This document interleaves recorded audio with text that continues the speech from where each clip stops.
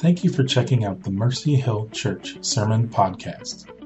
If you would like to know more about Mercy Hill, you can visit us on the web at mercyhill.cc. We began this series 26 weeks ago, and as we launched into the story series, we've seen a couple of things transpire week after week. And the first thing is this, that we see God from the very beginning. God is the sovereign creator and ruler over everything. God is the one in charge. He's calling the shots. He's the one who's determining what happens, when it happens, and how it happens. And God is the centerpiece of this whole story. Humankind is not the centerpiece. God is the centerpiece and the main actor in every single story. But we also see this, that humanity, created in God's image and valuable to God and precious to God, is rebellious. And so every week we see how we have rebelled against God and turned against God and have decided to go our own way, do our own things, and the repercussions of that are brokenness and hardship and separation from God because of our sin. But lastly, we see this as well, that this glorious and majestic creator, sovereign ruler of the universe has determined to save and redeem a people for himself. That he's not left us on our own, that he has pursued a people who are bent on rejecting and turning away from him. That God in all of his glory and majesty would say, you know what, I am on mission to redeem the very people who've turned against me and have forgotten about me. And I'm going to it is my sovereign choice to come and save and redeem and pursue a people who've gone their own way. That is the glory of Almighty God in what he's doing in saving and redeeming not only a people, but all of creation. All of creation is going to be affected by the redemption of Jesus Christ. So last week, we looked at Jesus Christ. We've now entered the New Testament, and we've got a few weeks to go, but we've entered the New Testament with Jesus Christ, the coming Savior, the coming Messiah. For people who are in bondage and enslaved to sin, Jesus Christ comes and says, I am the way of salvation. I am the answer to all the problems. I am the one who's come to bring redemption for people who don't even know what redemption looks like. But I am the one who's going to bring about a great redemption. So Jesus Christ enters, and in Mark chapter 8, as Jesus begins to unfold God's plan of salvation to the disciples, he begins to tell them, look, here's what's going to happen. I'm going to be rejected. I'm going to be betrayed. I'm going to be suffer. I'm going to die, and then I'm going to rise again. And what happens is the disciples are taking this in. They begin to hear from Jesus, Jesus has been teaching the crowds. He's been healing people. He's been casting out demons. And all of a sudden he begins to talk about this suffering and this death. And the disciples have no idea what he's talking about. It says that Jesus is talking to them plainly, but the disciples are like, no, we want none of this. So Peter pulls Jesus aside and begins to rebuke Jesus. See, the message of the cross, according to 1 Corinthians, it says the message of the cross is foolishness. This idea that God Almighty, the sovereign Lord, would come to earth and give himself as a ransom for sin makes no sense to people. It's hard to even comprehend. Why would God do that? How could God do that? Are we even that like bad off without him? Because we're not even aware of the depravity that we have apart from God. It's foolishness to people. And the disciples are showing that. Like, no, man, there's no way it's going to take place that way. There's no way it's going to happen that way. But Jesus says plainly, this is the plan of God. That for all of eternity, since the beginning of time, the way of salvation is not through following the law. It's not through obeying the 10 Commandments and becoming right with God on our own.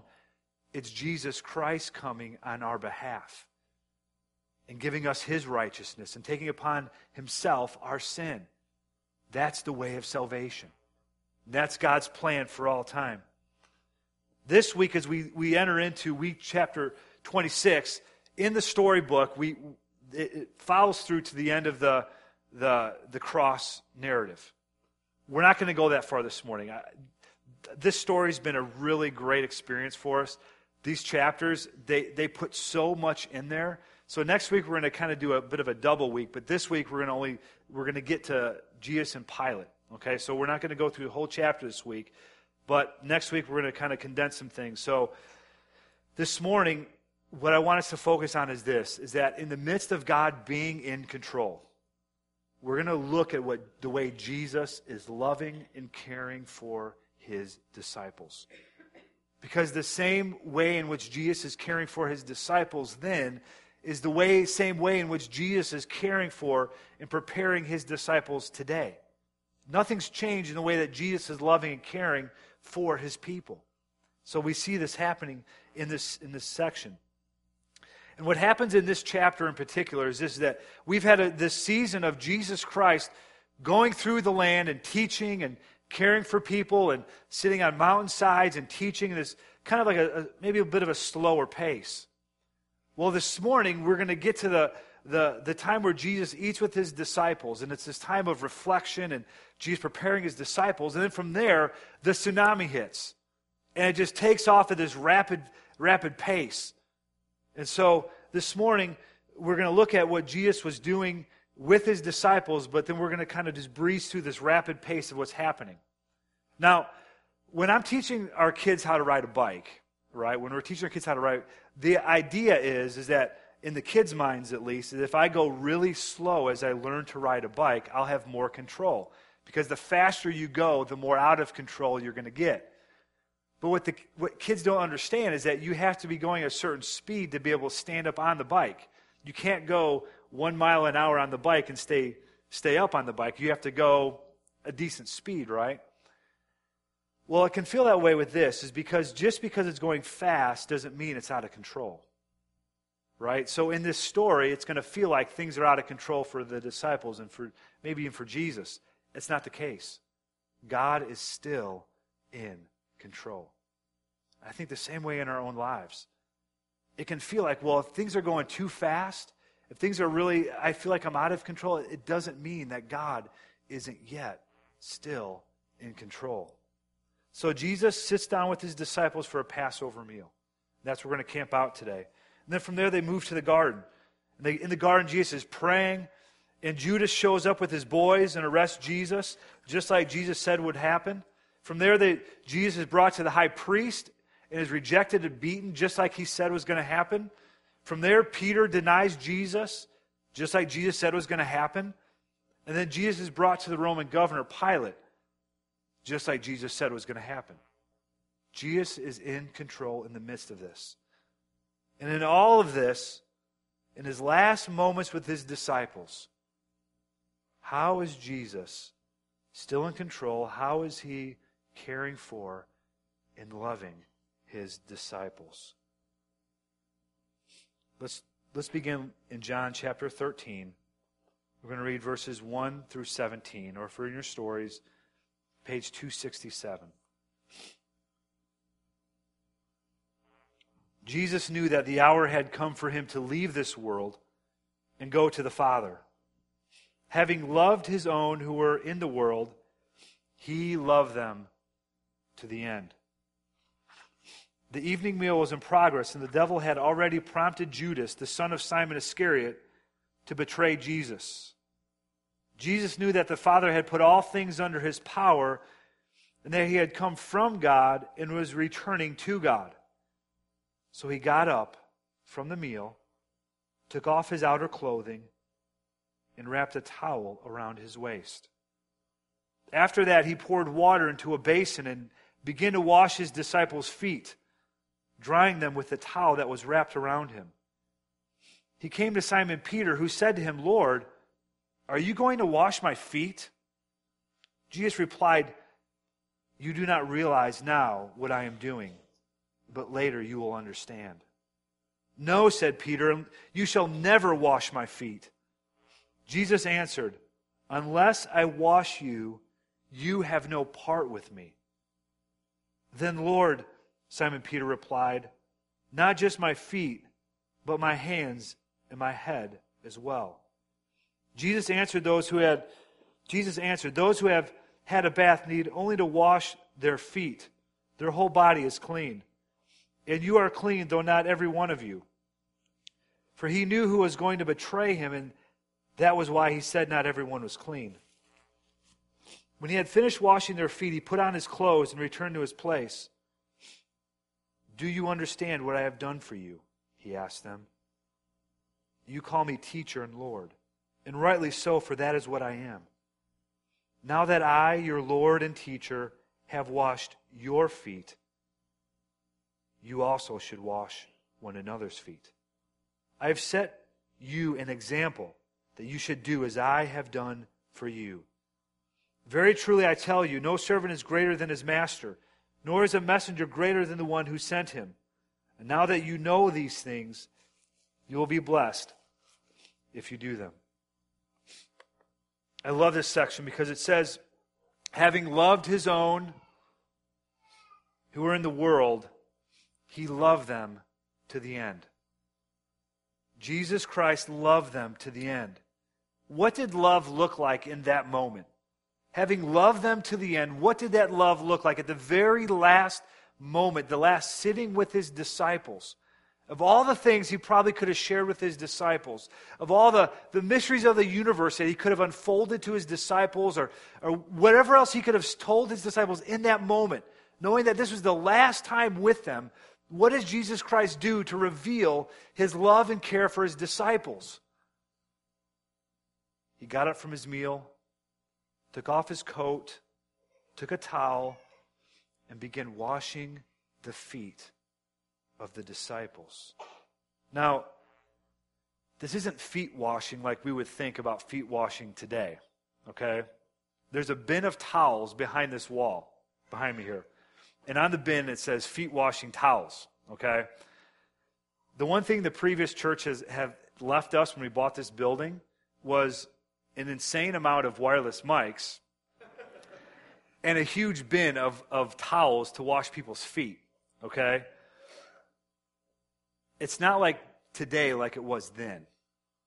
See, the roads were unsurfaced and unclean, right? The dry weather, there was inches of dust. In the rainy season, there would be just tons of mud. The shoes that they wore were just basic sandals, just a flat sole with a few straps to hold them on. And at the door of a house, they would have large water pots that were used for servants to wash the feet of people who would come into the home.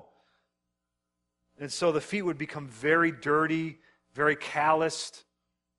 You didn't have nice boots, you didn't have nice shoes walking through these roads. It was just, your feet were exposed. But the feet of the guest and the washing of the feet of someone was really only done by a slave. It wasn't done by just anybody. It would have been carried out by a slave, especially during a feast season. The slaves would have been in charge of washing the feet of the people who were the guests. And so Jesus here traveled with a group of guys, and they didn't have any slaves with them or any servants to bring with them on this journey. And so the responsibilities of washing each other's feet would have fallen to one or two of the guys who would have taken up the responsibility to care for the other members of their group. Now, when I was in Africa 2 years ago with Brian Hogelworth, it was a really cool thing that they did. Is that before every meal, whether you are in the home or out in the field or wherever you were, before you ate a meal, someone would come around with a pitcher of water in a basin, and they would gently pour the water over your hands, and you would just kind of wash your hands in the water. When there's no running water, this is as good as it gets. And so this is a way in which you not only wash your hands, but it really felt like it was a symbol of the people who are hosting you were caring for you. They're looking after your needs. They were providing a service for you. So it was like this, it was a bit of like a sacred moment almost, where the guests of the home would come and pour this water over your hands. And it didn't matter if it was breakfast, lunch, or dinner. It happened every meal because it was important. In the same way, with Jesus Christ in his last moments with his disciples, what does he do? He washes their feet. See, no one else was willing to do it. Someone should have done it by now. One of the guys should have said, hey, look, I'll do this. No one was willing. In Luke's gospel, it talks about an argument that arises amongst the disciples in this supper about who's the greatest. When you're arguing about who's the greatest, you're not washing people's feet. So here the disciples are gathered together, and Jesus says, I am willing and able to do for you what none of you are willing or able to do. I'm going to care for you in such a way that is absolutely humiliating. Look, the rabbi, the teacher, he wasn't the guy who washed his disciples' feet. It was the job of the disciple to care for the people in the group. But here Jesus, the rabbi, the Son of God, comes and begins to wash the feet of the disciples. And he says, you call me teacher and Lord, and rightly so, for that is what I am. That is what Jesus Christ was. He says, now that I, your Lord and teacher, have washed your feet, you also should wash one another's feet. I have set an example that you should do as I have done for you. Now, you can read this literally, right? There's feet washing stuff, supplies, behind this wall. Bins of it. And that's one way to care for people.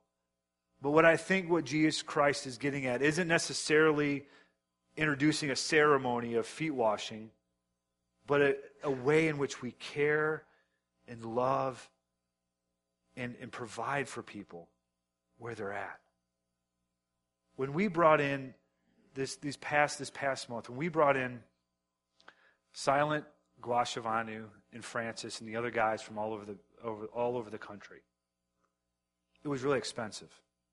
As a matter of fact, we sponsored Silent. Silent was our guy that we sponsored. It cost $5,000 to bring him over. When you start factoring airplane tickets, he's got to get a visa, whatever passport things he needs to get.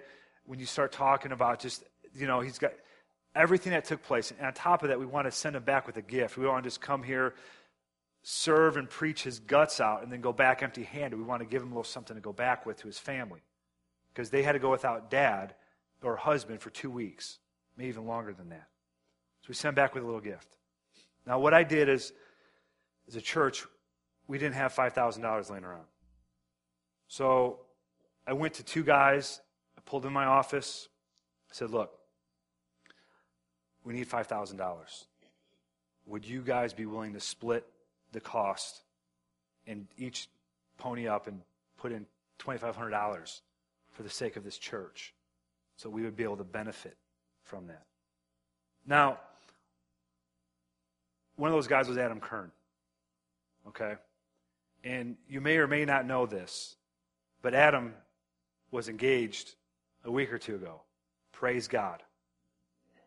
But, see, the money that he was going to use for a ring went to Silent.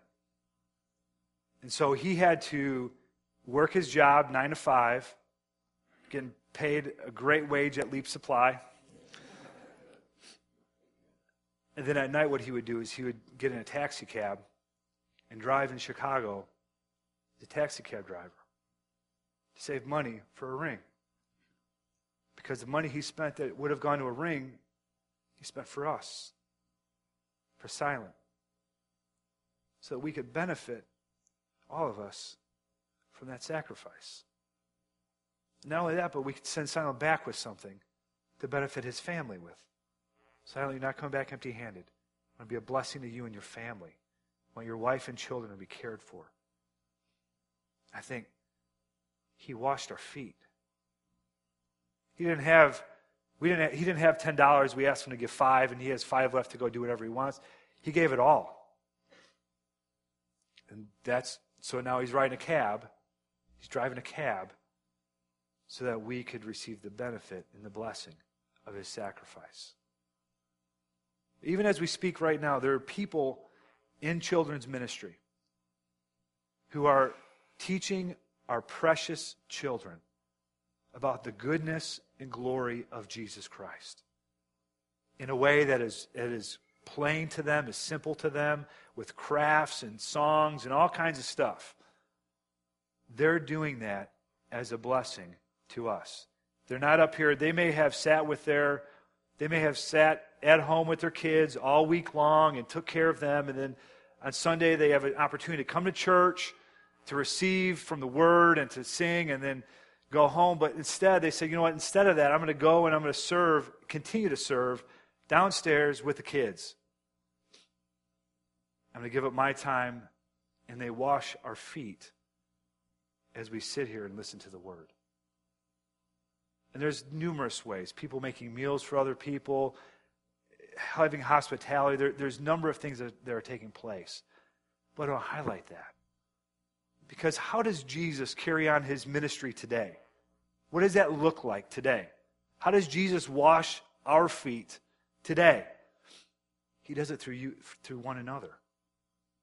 He does it through Adam Kern giving up the money that he could have spent for a ring so that we could bring over Silent and be blessed from Silent and be a blessing to him as well. It happens by us being able to sit here and enjoy God's Word together and not having to worry about our children or what's going on, but they're in a safe place with God's Word being proclaimed to them as well. That's Jesus Christ caring for us through the hands of the children's ministry workers. That's the ministry of Jesus Christ continuing on in our midst today. And it's exactly what Jesus says, just as I've done for you, I want you to do for other people. It's the kindness of Jesus Christ. So here Jesus is. He's loving and caring for his disciples, but see, the thing is, it doesn't stop there. Because Jesus Christ could have just said, okay, that's great. I've set for you an example. Let's get on to the garden. Let's get this thing going here. But he doesn't do that because the disciples are troubled. They're worried. And so Jesus Christ says, look, so let's continue on. Jesus now he's in control. He's caring for his disciples. He's loving his disciples. But he makes promises to them as well because he's caring for them not just in the moment, but beyond when he's crucified and risen again. Let's begin reading in John chapter 14, verses 1 through 17, or if you're in your story, page 369. Do not let your hearts be troubled. You believe in God, believe also in me. My Father's house has many rooms. If that were not so, would I have told you that I am going there to prepare a place for you?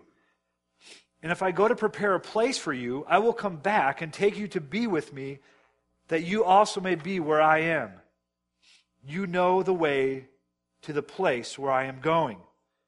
Thomas said to him, Lord, we don't know where you are going, so how can we know the way? Jesus answered, I am the way and the truth and the life. No one comes to the Father except through me. Now I want to pause here just a second here because this isn't the main point of the text, but I want to say this. He rules out, in this age of religious pluralism, right? Can we just all get along? Can we all roads lead kind of in the same direction to God? And can we all just, respect one another's beliefs in a way that we wouldn't have to preach or to declare Jesus as the only truth because there's lots of truth? Jesus Christ is making exclusive claims here. He's not opening the door for all the other religions. He's saying, look, this is the only one. There's only one way to the Father, and that is through Jesus Christ. There's not many roads that lead to heaven. There's one road that leads to heaven. It's Jesus Christ. He said, I am the way, the truth, and the life.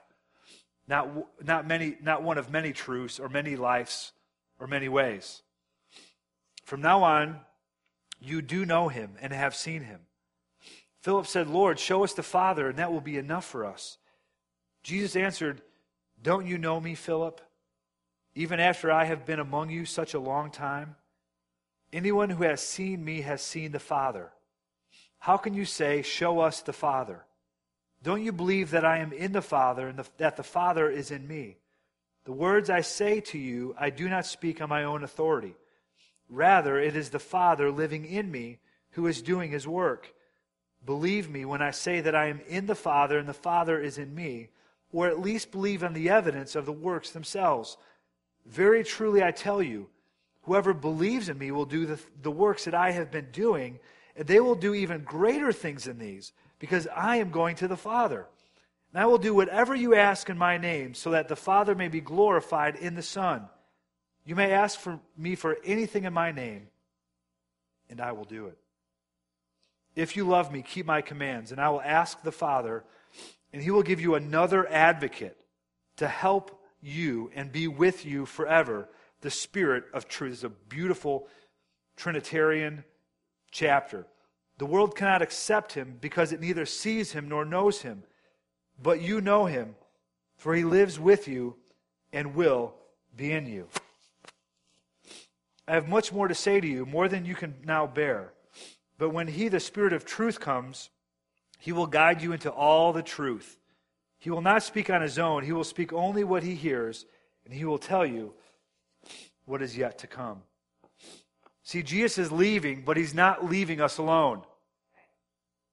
The task ahead is difficult, and he understands that. He says, look, there are difficult days ahead, and you're worried, and you're fearful, and maybe rightly so, because there's some things that are going to take place that are going to blow your mind. But don't worry. I have made provision for you. See, he's sending the Holy Spirit. And Jesus describes him as an advocate, a helper. And the word that is used to describe the Holy Spirit, there isn't a direct translation between the word that Jesus uses in the English translation. So you almost have to give a kind of a bit of a fuller translation to what this word helper means. So I just want to just break this down just briefly because it really unpacks this idea of a helper or an advocate. So the word that Jesus uses is a paraclete or parakletos. It really means someone who is called in, but it is the reason why the person is called in which gives the word its distinctive associations. The Greeks use the word in a wide variety of ways. A parakletos might be a person called in to give witness in a law court on someone's favor. He might be an advocate called in to plead the cause of someone under a charge which would give issue in a serious penalty. He might be an expert called in to give advice on some difficult situation.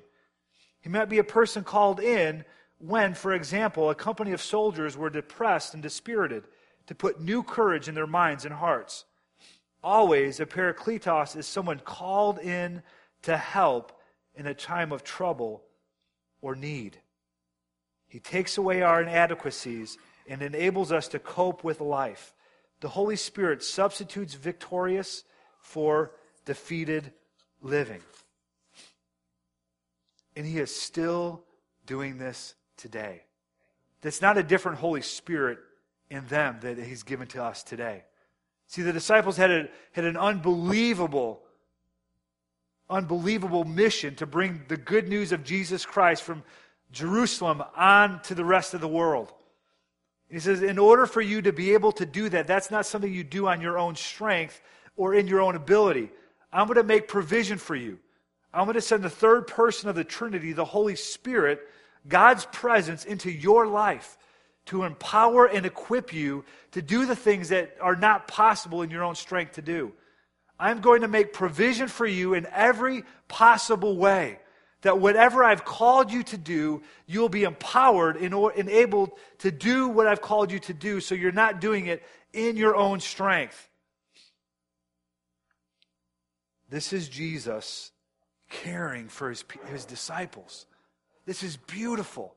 When I think about the love and compassion and care of Jesus Christ, in these last moments when he has every opportunity to be really kind of focus on himself and say, guys, give me a break here. I'm about ready to go to the cross, be betrayed, beaten, humiliated, spit upon. And here you guys are arguing about who's the greatest, and no one's washing the feet and all these things. Here Jesus is caring and ministering and loving his disciples in the midst of all their flaws. what hope is there for us? That even in the midst of our mess, even in the midst of our mess of our lives, he says, I'm going to promise you the Holy Spirit. That no matter what you've done or where you've gone, I'm going to send my Spirit, my presence, to be with you and in you, to fill you and equip you and empower you to do whatever I've called you to do. There's nothing that God has called you or I to do that through His Spirit we are unable to do. In our own strength, it is absolutely impossible. But through the power of Jesus Christ and His Spirit living in us, He's given us the grace and the strength to be able to minister in every possible situation. It is the goodness and care of Jesus Christ over us. He hasn't left us. He hasn't left us on our own. He hasn't said, okay, now go figure it out. He's given us His Holy Spirit to care for us. This is the glorious Jesus Christ, whom we worship. We sing these songs this morning, these glorious songs about Jesus Christ. And now we begin to read about the way that He loves His people, the way that He loves His church, the way that He loves us, cares for us. I want this to fuel a sense of worship to Him.